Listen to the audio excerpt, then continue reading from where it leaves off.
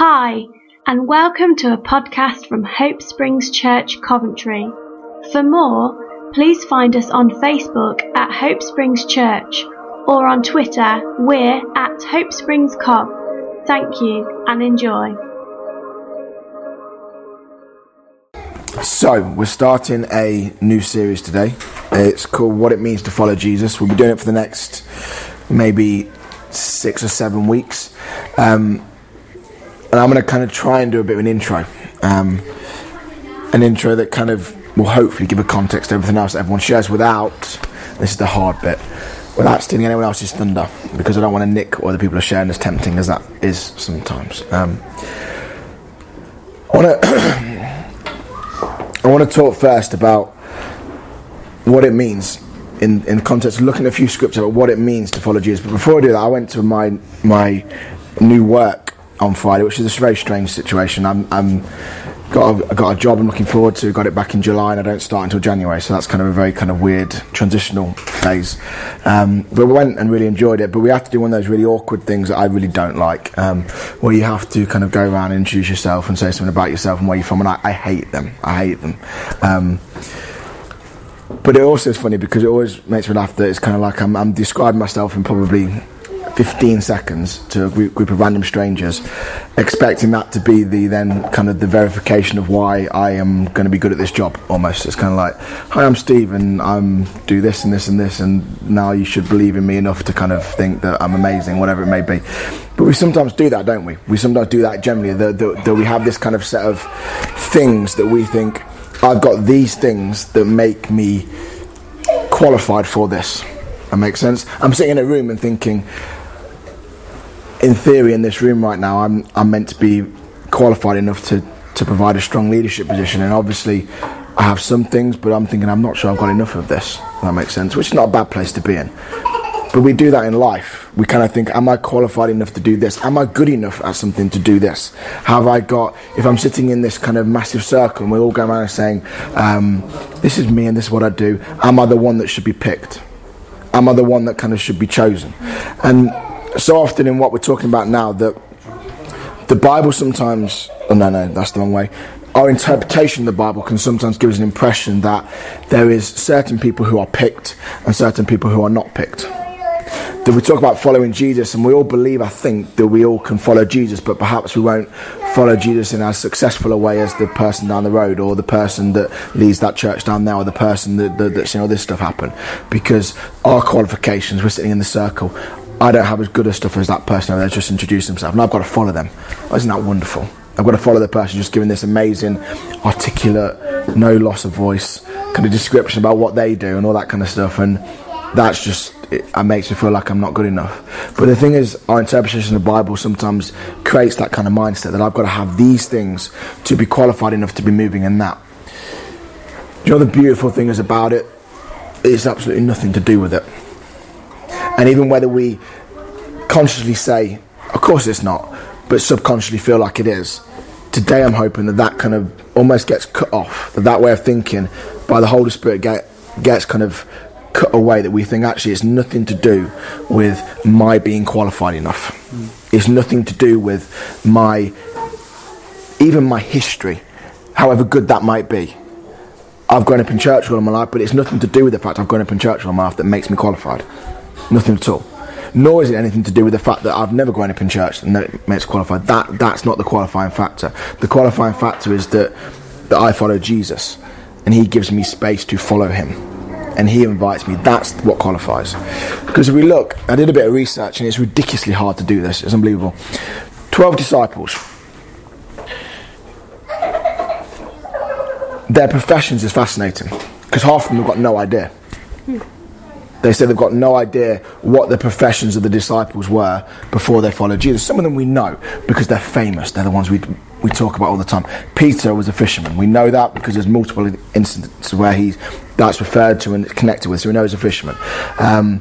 You have John, James, Andrew, all connected to that fishing industry because of when Jesus called them and asked them to come and follow him. You've then got potentially Bartholomew and Thomas that are fishermen as well, but I love the fact it's potentially, because we don't know. because it's actually not enough. We talk so often, don't we, about the 12 disciples, and they almost become this kind of like, the 12 disciples, amazing, it's the 12 disciples. We don't know hardly anything about half of them. They're not mentioned. They're mentioned in the list, but they're not actually mentioned specifically in terms of Thaddeus did this. Thaddeus was one of the 12 disciples. But I would suggest that if you were to list them, most of us would forget him. Because we don't know him. But that's the beautiful thing about it. Some of them, we speculate, there's speculation all over the place that Thaddeus, James and Philip were probably some kind of tradesmen. Probably did something with their hands, maybe. But it's not definitive. Matthew, we know, is a tax collector because it specifically mentions that. But think about Matthew in the context of what a tax collector is. Tax collectors are not popular. Tax collectors are politicians of the day. They're the ones that people don't like. And yet Jesus asked a tax collector to come and follow him. And actually, the actual reaction of Matthew in all of the Gospels is the quickest response. There's no kind of dialogue or discussion around it. It's, come follow me, and he drops everything, goes and follows him, and then takes him back into the setting he's just been in, and then Jesus gets criticised for being with tax collectors. So the fact that Matthew's response is not just immediate to follow him, but it means I'll follow you, and I'll actually bring you back into the setting that I've just come from. So my point, and then you look at Simon the Zealot, the whole point of that is its religious zealousness. It's this kind of religious Israel focus, all this kind of stuff. It is kind of, we've got to overthrow Rome, got to do all this kind of stuff. There's an enthusiasm and a passion about that you could argue he is from a kind of very strong religious / political setting, and Jesus calls him to follow him. You've got Judas, who again, the actual profession of Judas isn't clear of what he did before, but Jesus makes him the treasurer, and therefore potentially you could argue maybe have some involvement in finance or that kind of stuff before. Maybe it was a tax, because it doesn't say. The point being, there is vagueness. It's not that, right, follow Jesus, I've got to be a fisherman. Follow Jesus, I've got to be a tax collector. Follow Jesus, I've got to be this. It's actually, following Jesus is irrelevant of my background. It's irrelevant of my profession. And we know that here. But when it comes to the day-by-day, moment-by-moment thing, the battle here goes, I can't, because of some disqualification. These guys were a hodgepodge mix of all kinds of crazy. Okay? All kinds of insecurity. All kinds of stuff they messed up in. They didn't have a clue what they were doing half of the time. But we make them saints, make them the 12, and it kind of makes it, they're the ones that follow Jesus. Look at what they did. And we pull stuff from their lives, and that's important. But it's also important to realise they were just normal, everyday people, like you and me. And yet the only thing they did is they responded to a call. Jesus said, look, come and follow me, and they did. That's what the difference was. It wasn't that they... Fishermen, why is there so many fishermen? It's not because he saw some kind of skill in fishermen. That wasn't what it was, because we do that. I'm now going to make you fishers of men, as if like, okay, I've got to be a fisherman to be a fisherman. That's rubbish. He said, I'm going to make you a fisherman because he wanted to relate to what they knew.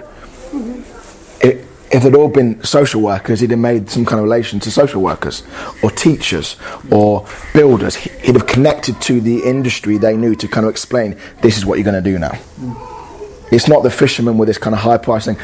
And then potentially 6 fishermen, maybe 7. Again, it's not because you thought, well, I needed 7 fishermen, 1 tax collector, a treasurer, and then 2 tradesmen. I need that in my team. That's what I need in my team. There was just lots of fishermen because of where he was based. It's like he went up into Sunderland and Newcastle a number of years ago. They had lots of people building boats. Doesn't mean that they're kind of like Jesus wants people that build boats. That's what Jesus wants. I'll go and build boats. Nothing to do with it at all. Coventry, cars. But again, it doesn't mean he wants people that build cars. He just wants people. And he's saying, look, this is where I am. These are people saying, look, come and follow me. And these weren't the only ones that he offered that to. So my first thing is that this is for everybody. And a lot of what I said there isn't new. But I'm hoping the Holy Spirit takes it and just cuts away that stuff that disqualifies. Because these guys were not qualified. Their qualification came in Jesus' call. That's what qualifies us to follow Jesus. So I want to go through a few things and look at some different aspects quite quickly. One of the first things I want to say is that we are in a culture where, and it's quite sad this for me, where we live based on followers, don't we? Because we have Twitter, we have Facebook, we have Instagram, all these things. I'm not particularly popular on any of those social networks, things whatsoever. So therefore, I'm obviously not doing anything. The irony of the fact is that it devalues the sense of it. Mm-hmm. To follow somebody is not to just hear what they've got to say. Because it's that to follow somebody is to say, look, I give up what I have and I come and follow you. That I'm deciding to lay my life down and come and follow you, Jesus. That we've made follow, that I can follow Jesus by just doing certain things, looking at what he says and think, oh, that's a really good post, Jesus. I like that post today. That's fantastic. That's a brilliant tweet, Jesus. You really like nail it, don't you? In like 160 characters, you just get it right, bang on. Okay, that's not what following Jesus is. And it's funny, but it's kind of what we do sometimes. I love the fact you say love your enemies, Jesus. That's just brilliant. I love it. I just love it. I don't like them at all. I don't want anything to do with that person over there, because we know following Jesus is not about going, that's a great statement, but following Jesus is about going, okay, that changes my entire life. What do I do with that? The second thing, just to kind of start and give a bit of a context to what I'm giving context to, is that following Jesus is not believing Jesus. That to believe Jesus, the realm of darkness believes in Jesus. They don't follow him. They believe in him. Demons believe in Jesus. There's probably many people across the world that believe in Jesus, but they don't follow Jesus, because there is a distinction. It obviously, there's a blurring in the sense of, but most of the time we believe in him and then we follow him. But the disciples believed in somebody who wasn't necessarily who he was. They believed in somebody. This guy is kind of cool. He does some stuff that's kind of different to everybody else. We believe in him. I'm not entirely sure who him is, but I believe in him enough to follow him. But the point is that believing in Jesus is different to following Jesus. There's so many times the profession of our faith, and it's right, I'm not knocking at all, is that, yeah, I believe in Jesus in my heart and I confess with my mouth and now I'm a Christian. And absolutely. But actually the demonstration of that is that I follow him. And therefore that radicalises every part of my life.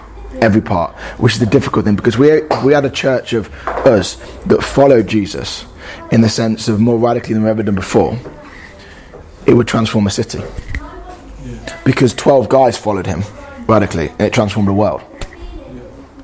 The point being is we don't just need more, and I'm not knocking it, it's wonderful, but we hear statistics all the time about the amount of Christians being, so people becoming Christians, and that's great, absolutely great. I'm not knocking that at all. But actually what we need is more people to follow him. Not just more people to say, yeah, I believe in Jesus, and then that be it. I've ticked that box now. I believe in Jesus, that's great, but actually I believe in him, and now I'm going to follow him, and that's going to transform every aspect of my life. And my intro is much longer than I wanted it to be, but anyway. So I'm going to go through 1, 2, 3, 4, 5 like kind of passages of scripture, just looking at perhaps 5 different aspects of this thing. So if you just go to Luke 5.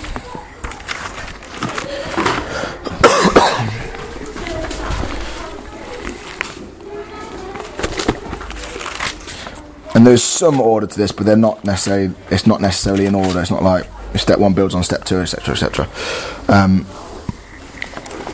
Luke 5.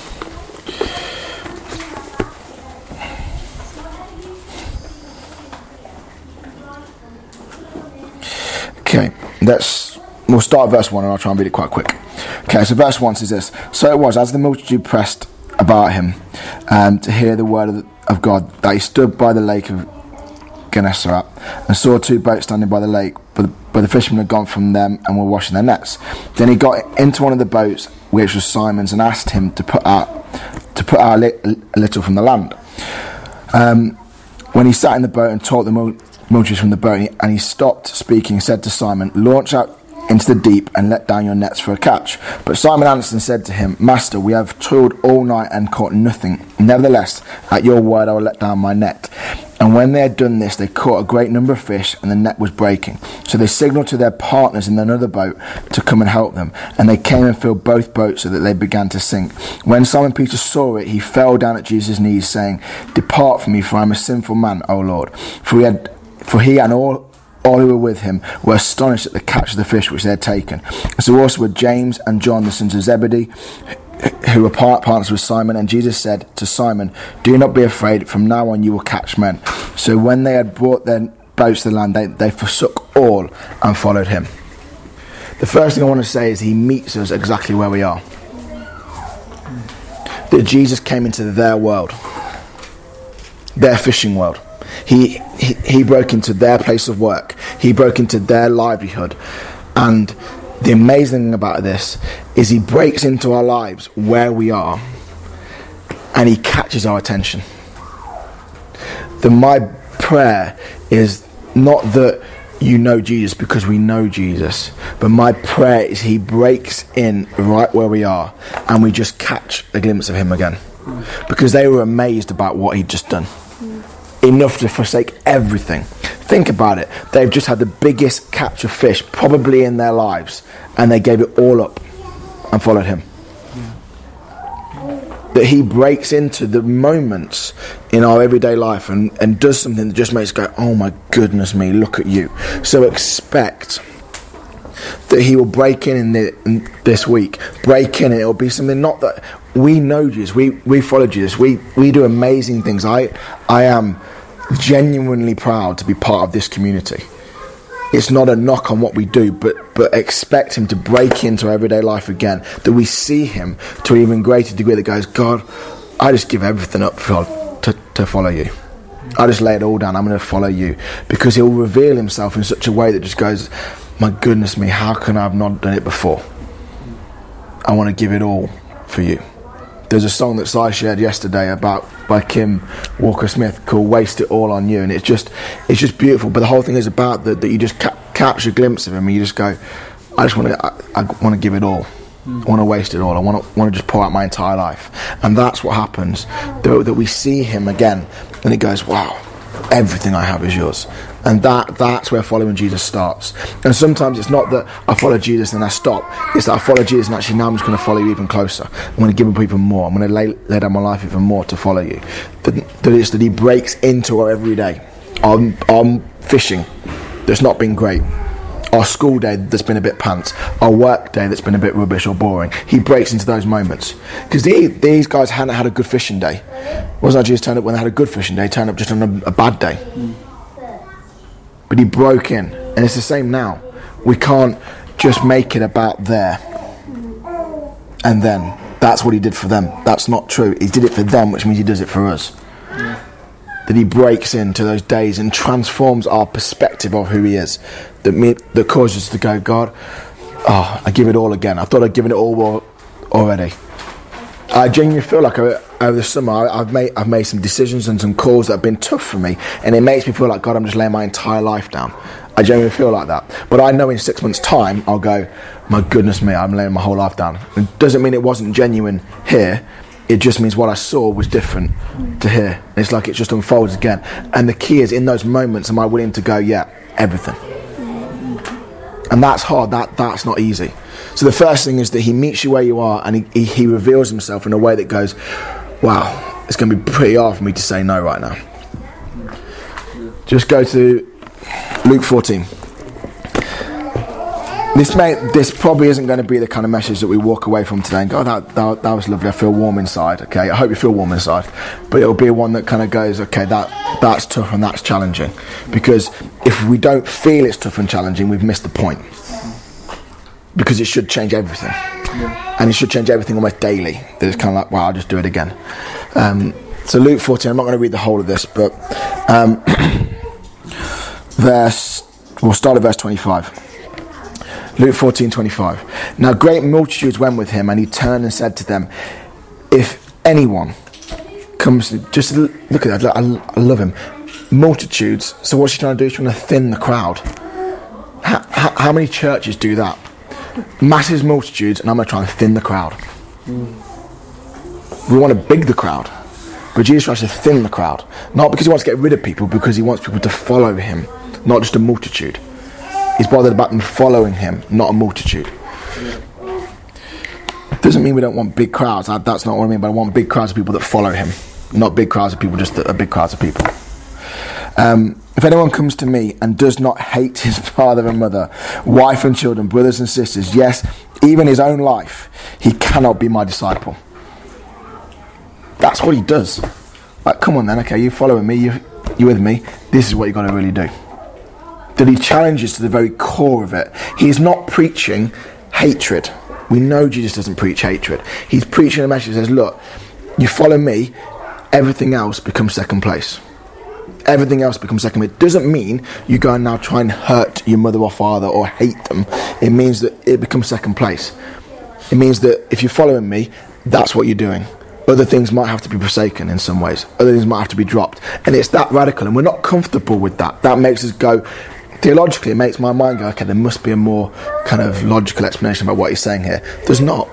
He's saying, look, this is it. You follow me, everything else goes by the wayside. Doesn't mean it's ruined, doesn't mean it's to cast off, but it means I'm first place, and that becomes the first point of contact. That becomes the first thing. And he goes on even further. He doesn't even just stop there. Whoever does not bear his cross and come after me cannot be my disciple. For which of you, intending to build a tower, does not sit down first and count the cost, whether he is enough to finish it, lest after he has laid the foundations, he is not able to finish, and all who see him begin to mock, saying, this man began to build and wasn't able to finish it. It's a great mockery, that, isn't it? Anyway, absolutely been bad. But what king going to make war against another king does not sit down and first consider whether he is able with 10,000 to meet him who comes against him with 20,000, or else while the other is still a great way off, he sends a delegation and asks for considerations of peace. So likewise, whoever of you does not forsake all, he cannot be my disciple. It's that strong. It's the points where I go, okay, it means all. It means that if God goes, and I've found this over the summer holidays, God goes, right, and you know it. You know when you know it, because you sit there and God goes, I'd like just to do this. And you're like, no. And you don't want to say no, so you kind of make up some kind of rationale about why he doesn't really mean that, or why he means it in some other way. But what he's getting at is going, look, I want you to do this. And you're like, no, I don't want to do that. That's all right, Dan. So do anything else, but not that. And I find when I'm saying that, it's like it becomes even more intense. It's like, this is like, okay, no, I don't want to do that. I'm all right, thanks. And it just burns. And I don't mean to burn in a bad way, but it kind of draws out attention. But that's what forsaking all is. It's not me going, well, I don't want anything to do with you anymore, Susie or Zachary or Levi. I'm not going to have any attention to you at all. It's just about Jesus. That's where it gets abused. But it is about going, God, you direct that way, I give it all. You prompt there, I give it all. And that's more difficult. Because it's like going, if you tell me or you direct me or I feel a sense of this is what you're like and therefore this is what I'm going to do, no matter what it makes me look like. If I look like an idiot, I look like an idiot. Because I've given up the right to look good. Because I'm following you. I've given up the right to kind of be the wise one because I'm following you. And it's that's what forsaking all is. It's not ignoring our families and not providing for them. It's not kind of saying I don't care about this. It's about going, look, you say it, I do it. It's something you did, I'll do that. You've got it all. You have everything. You have access to everything. Nothing is pinned down. And that's tough because the things we want to pin down are the things we value, and that reveals something. So if God presses in, and I'm not doing this to be inflammatory, but if God presses in on my finances and I want to pin it down, that tells me something about my finances. It tells me actually I'm more bothered about my finances than what you're saying. And yet I can then go, well, they don't give their finances. But that's perhaps because finances aren't an issue. And if God went, give some money, they're like, okay, that's fine, here's some money. But for me it might be, no, I'm not giving any money. I've just given this. Or my car, I love my new car. Am I willing to go away, like, I want to give your car away to such and such? Am I willing to do that? Or am I going to go, actually, God, that's not a very sensible decision, is it, right now? Let's be honest, okay? But the point is, am I willing to do that? Is there space in my life where I'm going to go, yep, that's fine? And it's that kind of attitude. It's that kind of mentality. It doesn't mean we have nothing. It doesn't mean that we don't have possessions. It just means that those possessions don't have us. There's an open-handedness that goes, God, you've got it all. You say something, you've got it. You've got my reputation, you've got my money, you've got my relationships, you've got everything. You say it, I'll do it. That's what forsaking all is. And that is the point, perhaps, that if we get, suddenly life takes on a whole new dimension. I live with an open hand and go, God, is absolutely yours. My entire life. If what you tell me to do leads to my death, am I willing to do it anyway? And that, when that sinks in, goes, my goodness me, because he is good, he is kind. But as Lion, Witch and the Wardrobe, I can't remember who it is, says it. Say again. Who is it that says it in there? I don't know. But in Lion, Witch, it's Lucy that's been spoken to, and they're talking about Aslan. If you've never seen Lion, Witch and the Wardrobe, you've got to watch it. It's a great film. But he's talking about Aslan, and she says something like, "Is he kind?" He's like, "Oh, he's kind, but he's not safe." Yes. He's not safe, and Jesus isn't safe. My schedule, my plans, my possessions are not safe if I'm genuinely following Jesus. A message that preaches that is not one that gets it. That stuff's not safe anymore. It's kind. He is good and he is love, and he will never ever ever harm us in any way, shape or form. But it doesn't mean that my life is safe in the sense of safe of me giving something up and sowing something there. It doesn't mean that he's going to not want to heal me. That's not what I mean at all. He does that, we know that. But it means that am I willing to give up anything for him? Am I willing to sow down my life for him? Because he's kind and he's love and he's great, but he's not safe. My diary isn't safe anymore. My schedule isn't safe anymore. My possessions aren't safe anymore. And if I develop an attachment to those things, I've missed the point. Okay.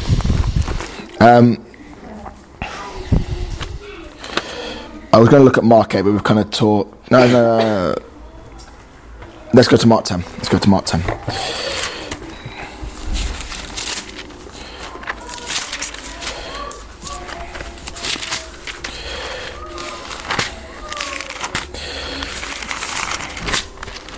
Verse 17. This is one of my favourite passages of scripture, and I talk about this constantly, so I'm not going to do the whole thing again. It's the rich young ruler. The rich young ruler sees something he likes in Jesus' relationship with children or wants it. Okay, we can see something in Jesus and go, actually, I want that. That's what I want. Look at that person's life. I sit there sometimes and look at people in the past, like I've been reading about Amy Semple McPherson and John G. Lake, and go, God, I want that. I want to move like that. I want to see that happen. And we do that. And we go, God, I want that. And then he goes and does this. Okay, because that's what's happened. We see it and go, God, I want that. And then in verse 21, he says this. Then Jesus looking at him. So imagine this is me and you, and go, God, I want that in my life. And it's noble. I want the extremes of society from this city in our community. I want that. And therefore Jesus is going, okay, that's fine. Okay. And then he does this. And looking at him, loved him, and said to him, one thing you lack, go your way and sell whatever you have and give it to the poor, and you will have treasure in heaven, and come and take up your cross and follow me. It's not about money there. Money is the issue for the rich young ruler, hence the name rich young ruler. But he goes, okay, Steve, right, this then. You're not suddenly going to have the extremes of society in one moment. He goes, okay, you want that right now, this. And the amazing thing is that two things happen in that moment. There's the ability to do the thing he's asking in what he says. There's the ability to do it. Does that make sense? He almost imparts the ability in what he speaks. It's not like do this, go and impress me, but he actually gives us what we need in his word. And yet, there's still a choice. There's still a choice because the rich young ruler chose no. Which means that Jesus is so amazing because he goes, right, this is everything, but actually I'm so wonderful and so amazing, and I've just broken into your everyday life, and I've just revealed myself to you again in a new way, and you've just been wowed by me, but we can still turn around and say, no, I can't do that. And he goes, okay, that's fine, you can't do that. And he doesn't love us any less. He doesn't care for us any less. He's not going to not provide for us any less. It's not about those things anymore. It's about, God, I've seen you and I want this. And he's like, okay, then I need this. This is the thing I need. Not because I'm now testing you, but because that in you I need, because if you don't deal with that in you, you're not going to get that thing you've craved for. Does The rich young ruler wanted intimacy. He had intimacy, but he had intimacy with finance, with money. He wanted intimacy with Jesus, and there wasn't that space for both. So Jesus goes, right, you want intimacy with me? That's fantastic. I want that with you too. But you've got to get rid of this money stuff. And sometimes it only happens in radical acts.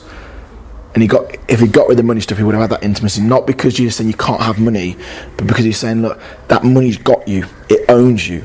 It holds you, and you will follow money when it comes to the crunch.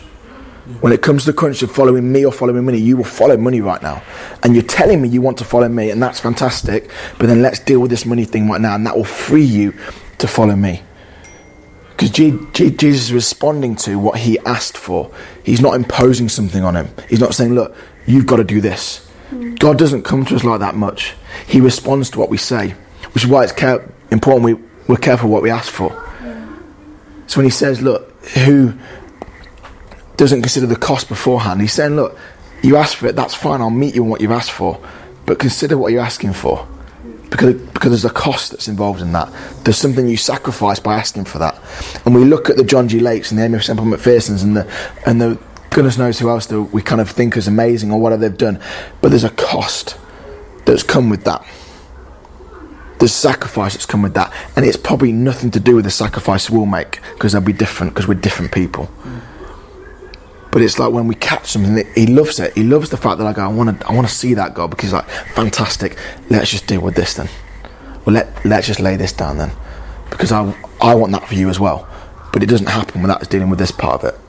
We still get healed, we still get loved, we still get peace and all that kind of stuff. That's not a difference, because he loves us so much he pours that in anyway. But this is about us saying, God, I want to transform my city.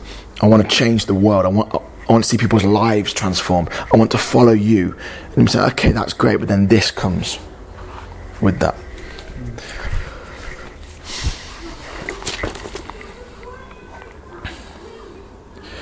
I'm going to do two more quickly and then finish up. Okay, so just go to John 10.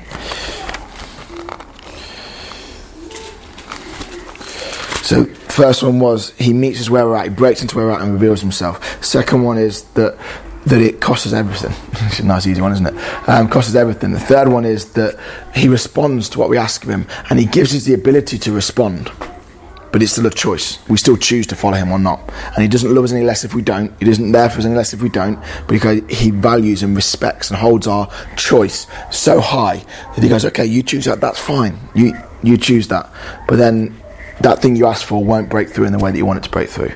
And I'm not talking about we ask for healing and it won't come in. That's not what it is. It's that I go, God, I want that in this city. And he goes, okay, well that's going to cost. It's important we separate the two, because we sometimes go to extremes. He will always heal.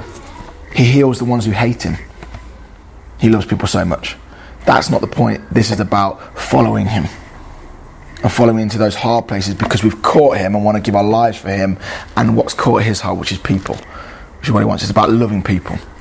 Anyway, John 10, I said, didn't I? Even with a funny voice, I'll happily talk about this all day. Anyway, John 10, verse... I'll go verse 1. We'll practice this quite quick. Most surely I say to you, he who does not enter the sheepfold by the door, but climbs up another way, the same as a thief and a robber. But he who enters by the door is the shepherd of the sheep. To him the doorkeeper opens, and the sheep hear his voice, and he calls his own by name and leads them out. And when he brings them out, his own sheep, he does not go, so he goes before them, and the sheep follow him. Just same idea of follow him, for they know his voice. Yet they will by no means follow a stranger, but will flee from him, for they do not know the voice of a stranger. The fourth thing, I think it is, lost track. The fourth thing is it's intimacy. It's Jesus doesn't go, right, follow me and I'm going to be distant. He goes, follow me and I'm with you. It's intimacy. We follow him because we know his voice. I don't struggle with the fact when God presses in thinking, oh, that's not God. I wish it wasn't sometimes, but it's not the struggle, because we know it. Half the time we know it's God and we just don't want it to be God sometimes. I would suggest a lot of the time we don't struggle with hearing his voice. We struggle with actually thinking, I really don't want that to be. I want that to be just my imagination or some kind of legalism in me or something like that. But actually, it's you. and we know his voice, and it's in that moment, it's that intimacy, because he's intimate with us, he's close to us. We don't follow him in isolation, in a place of kind of separation. We follow him intimately. It's about knowing him and knowing his voice, and that kind of safety and security that comes from that. In that sense, he leads us into places where it is sometimes not safe, but he is with us, and that's our safety. Because so it's intimacy. Point number 4 is intimacy. Point 5, you just go to John 21, and I'm not going to nick Trish's thing here. I've been very careful, Trish, to not nick what you're going to talk about, because I really, really could. When I was preparing, I was like, I want to go there, and I was like, I won't go there. Okay, John 21. I'm just going to give a context, and Trish is going to give the detail. Okay, so this is just a context. Okay, John 21, verse 20. Jesus has just restored Peter after Peter denied him 3 times. So even when we screw up, Jesus was the one. So Peter was the one that was kind of very like, I'll follow you whatever. I'll go right to the end with you, and then didn't. Yeah. And we do that sometimes, don't we? God, I'll do whatever, and we don't. Yeah. But he doesn't go, you said you'd do whatever and you didn't. He goes, okay, you didn't. Let's start again. Yeah. Let's go again. Let's go again. Let's go again. Let's go again. Because that's what he's like. Because he wants it. He wants everybody just to follow him. And when we don't, and we mess up, because I've done this, God, I'll give you anything. And he then presses on something and is like, no, I'm not giving you that though. He doesn't go, I can't believe I'm having anything to do with anymore, Steve. Okay, he goes, okay, well, when you're ready, we'll go again. Okay? And he comes to Peter and he restores him. He's basically, look, you said it, you didn't do it, but let's go again. And it's beautiful because he doesn't lower Peter's involvement. He doesn't say, right, you messed up there, didn't you? So I'll lower what you do now because I can't quite trust you. I believe he would have done exactly the same thing again. So it's not like we've kind of had, like, you messed up 3 times, so you're kind of going to be 3 steps lower than you should have been. Okay, brings you right back to where we were before. It's like, let's go again. Anyway, that's not even my point on this. But verse 20, so that's just happened. Then Peter, turning around, saw the disciple whom Jesus loved, following, which is John, and it's written about John anyway, who also leaned on his breast at the supper and said, Lord, who is the one who betrays you? Peter, seeing him, said to Jesus, but Lord, what about this man? Verse 22, Jesus said to him, if I will that he remain till I come, what is that to you? You follow me. And without, this is taking so much willpower, without going into the Nick and Trish's thing, it's personal and individual. Following Jesus is a personal and individual thing. We're in a body. I'm not knocking that we are in a body. But the way that Jesus calls me to follow him is different to the way he calls Lydia to. It's different to the way he calls Jeremy to. And if I go, why do I have to do this and Jeremy doesn't? Jesus goes, doesn't matter. You follow me. Yeah. The I see Jew laying stuff down in his life thinking, oh yeah, I could do that. I could lay that down in my life. I could follow you, Jesus. And he goes, okay, I want you to do this. And I was like, that's not fair. He didn't have to do that. But he's not fair. It's not like, I'll make sure everyone does exactly the same thing, because we're different, we're unique, we're individual. And therefore Jesus goes, look, it doesn't matter what's happening with him. It doesn't matter if that person there has a massive church and is seeing thousands of people saved and we're not, because it's not about going, God, I want that. It's, no, it doesn't matter. You follow me. And if me following Jesus sees one person get saved, I don't care, because I'm following Jesus. I don't believe that. But the point is, it's almost going, actually, I'm not following you to get that, or to get that, or to get that. I'm following you because I've caught a glimpse of who you are, and I just want to follow you. Yeah. And if it leads me to see things that people deem as successful, fantastic, but actually that's not really the point. The point is I'm choosing to follow you. And there's those points where I go, that's not fair. Why do I have to give that up? Why do I have to lay that down? Why does it have to be me? And it's like, well, it's your call. Do you want to follow me or not? And it may be different, but then we don't know the individual struggles each of us go through, do we? Like, really, we don't know the things that are easy for me to go, that's fine. And then I look at someone and go, why can't you just do that? That's easy. Because for me it is easy, but for them it's not. In the same way, for them something's easy, and for me it's not. For me it's like trying to pry a kind of chocolate bar from a kid. It's like, I don't want to let go of it, I want it. And it's different for each of us. But you're saying, look, it's individual. Don't worry about him. You follow me. You follow me. Just do what I'm asking you to do. Just stay close to me. Stay intimate with me. Catch my heart and start to do that. You just follow me. When you mess up, come back and we'll go again. Final one. If you go to Mark 8. This kind of, we've touched on this already, but I want to just pull something out of it that kind of is a bit clearer. Mark 8, verse 34. When he had called the people, again it's Jesus' amazing ability to thin a crowd. When he had called the people to himself, with his disciples also, he said to them, whoever desires to come after me, let him deny himself and take up his cross and follow me. Whoever desires to save his life will lose it, but whoever loses his life for my sake and the gospel's will save it. For what will it profit a man if he gains the whole world and loses his own soul? Or what will a man give in exchange for his soul? For whoever is ashamed of me and my words in this adulterous and sinful generation, of him the Son of Man will be ashamed of. I'm not going to go into that right now, but the point is this. Take up his cross and follow me. That when we lay our lives down, when we say, Jesus, I've seen you, I've caught you, I want to follow you, and we go, yeah, I'll give it up, I'll lay it down, no matter how closely I tie to it, no matter how much it matters to me, I'll lay it down for you. We're actually engaging in the divine nature.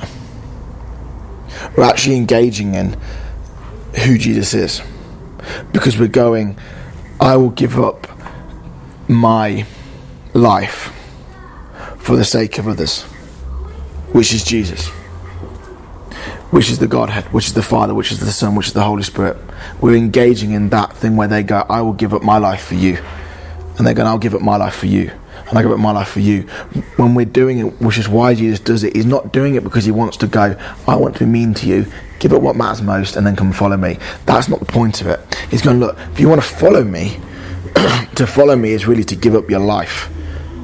That's what it is to follow me. And therefore I want you to, if you want to do that, then this is what it looks like. And we start to engage in the divine nature. That we think sometimes the divine nature is that we look wise, or we look calm, or we move in healing, and that is all those things. But the divine nature ultimately is that kind of self-sacrifice is like, just give my life. I pour it out. I lay it down. And that's the divine nature. And from that place, as Heidi Baker says, it's laid down lovers, that we've fallen so in love with him, we just lay our lives down. And it causes things to change. It causes our perspective on life to change. And we actually find life, which is the really bizarre thing. That we give it up and then we find it. It's like, how does that even make sense? But it's not like I give this up and now I want to get all this stuff back. But I give it up and I find in that moment, I find life again, which is just crazy. But that's because he's also at the same time going, I'm going to give my entire self for you. And it's like this constant divine exchange that's going on and taking place. So one was, he breaks into where we are and he grabs our attention. The second one is, it costs us everything. The third one is that he listens to what we say and what we want and responds to that. It gives us the ability to respond to it, but also gives us the right to choose and gives us the space to choose. The fourth is that it's about intimacy. It's not about isolation, that when we follow him, we follow him, we're with him. And that it's personal, number 5, that it's individual to me, in the sense that the way I follow Jesus will look differently to the way that Trish does, or the way that Jude does. And all those things, that we're partaking in the divine nature by doing that we're laying our lives down and pouring out. Like, this is not like we sit there and go, we'll probably do feel edified, because we are spirit beings, but it's challenging. It rips the very core of who we are, and that's difficult. And I stand here and go, in some ways I'm going, and I've had the thought twice as I've been speaking on this, I'm going, I really wish I wasn't speaking on this right now, because I know what will happen. I'll get home and there'll be a challenge and I'll be like, God, I don't want to do that. And the point is, it's not easy. It's not like straightforward. It's like it challenges. But when we lay our life down, we find him. And I believe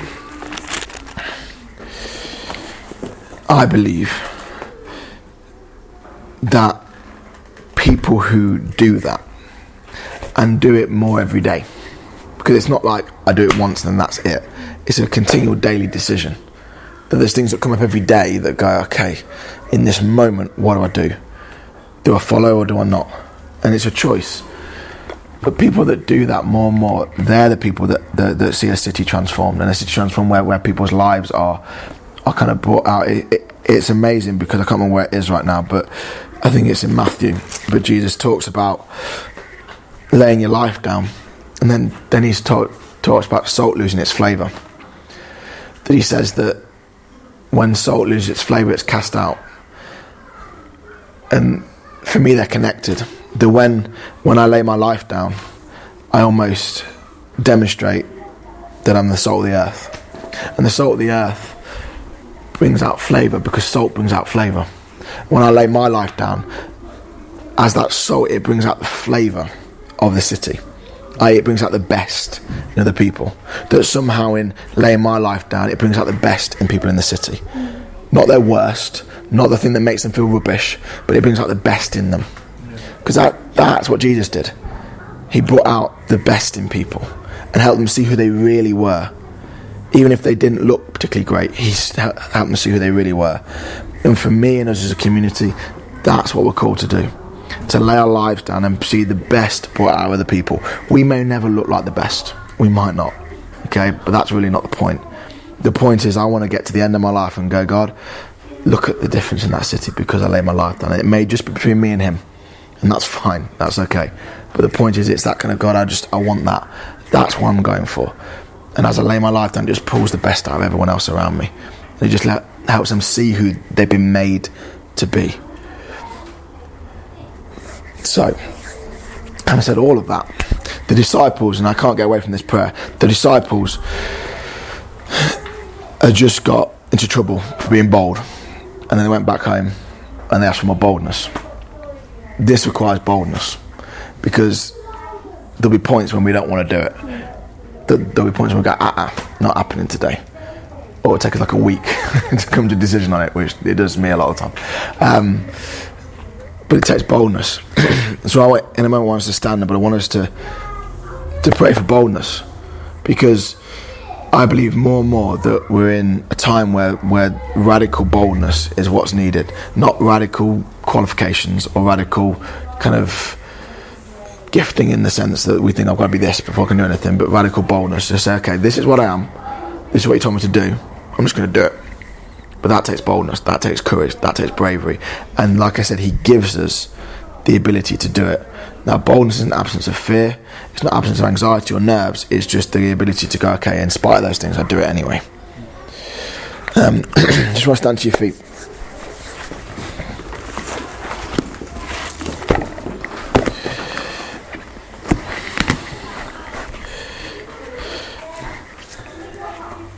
So just in your own way, I don't mind how you do it, that's irrelevant, but I just want us to kind of ask for boldness. And it could be quietly, it could be screaming at the top of your voice, it could be on your knees, it could be lying down, it could be sitting down. It kind of is irrelevant in one sense, because it's individual, isn't it? But if you want it, just ask for boldness, and he'll meet you. And he'll impart it. And when we wake up tomorrow morning and go, God, I need boldness again because I'm absolutely scared witless of today, he'll meet you and he'll impart it. And in that moment where he goes, just do this, you're like, I don't want to do that, ask for boldness, and he'll meet you and step out anyway. And in all those times, it's that's following Jesus. It doesn't mean superstars, it doesn't mean we don't feel anything that's negative in that sense, scared or worried. It's that in spite of those things, I just choose to follow you anyway. In spite of the fact you confuse the heck out of me sometimes, Jesus, I follow you anyway. So Jesus, I thank you that you stand before us, always. You stand alongside us always. The Holy Spirit, you are as I said, the experience of Jesus. You are the one that connects us. And you stand here now and you're saying, look, follow me. Follow me. And Jesus, I thank you that we have the honour of being extended that call to follow you. To follow you. And Jesus just asked for the boldness, as we just ask for the boldness to respond. The boldness to respond, the boldness to do it, even though we don't know exactly where it will take us. If it takes us to places we're offended, if it takes us to places that we're scared of, if it takes us to places that we just don't want to go, if it takes us to places that are exciting and takes us to places that are amazing, just ask for the boldness, Jesus, to respond yes. Not just respond yes now, Jesus, but to respond yes every moment of every day. Just to continue to respond yes. Yeah. To continue to say yes, to continue to say absolutely, Jesus, let's go. Let's get up today and let's go. Let's wake up at the night and let's go. Thank you, Jesus. Thank you, Jesus. Thank you, Jesus. Just take a minute or two. I don't mind how you do it, but just whatever. It's a rubbish expression, but just do business with God, whatever that means. Thank you, Jesus. Thank you, Jesus.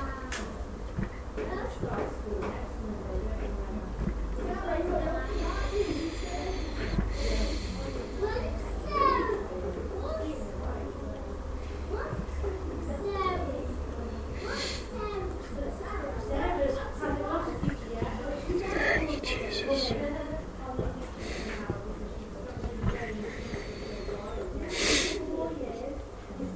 Thank you, Jesus.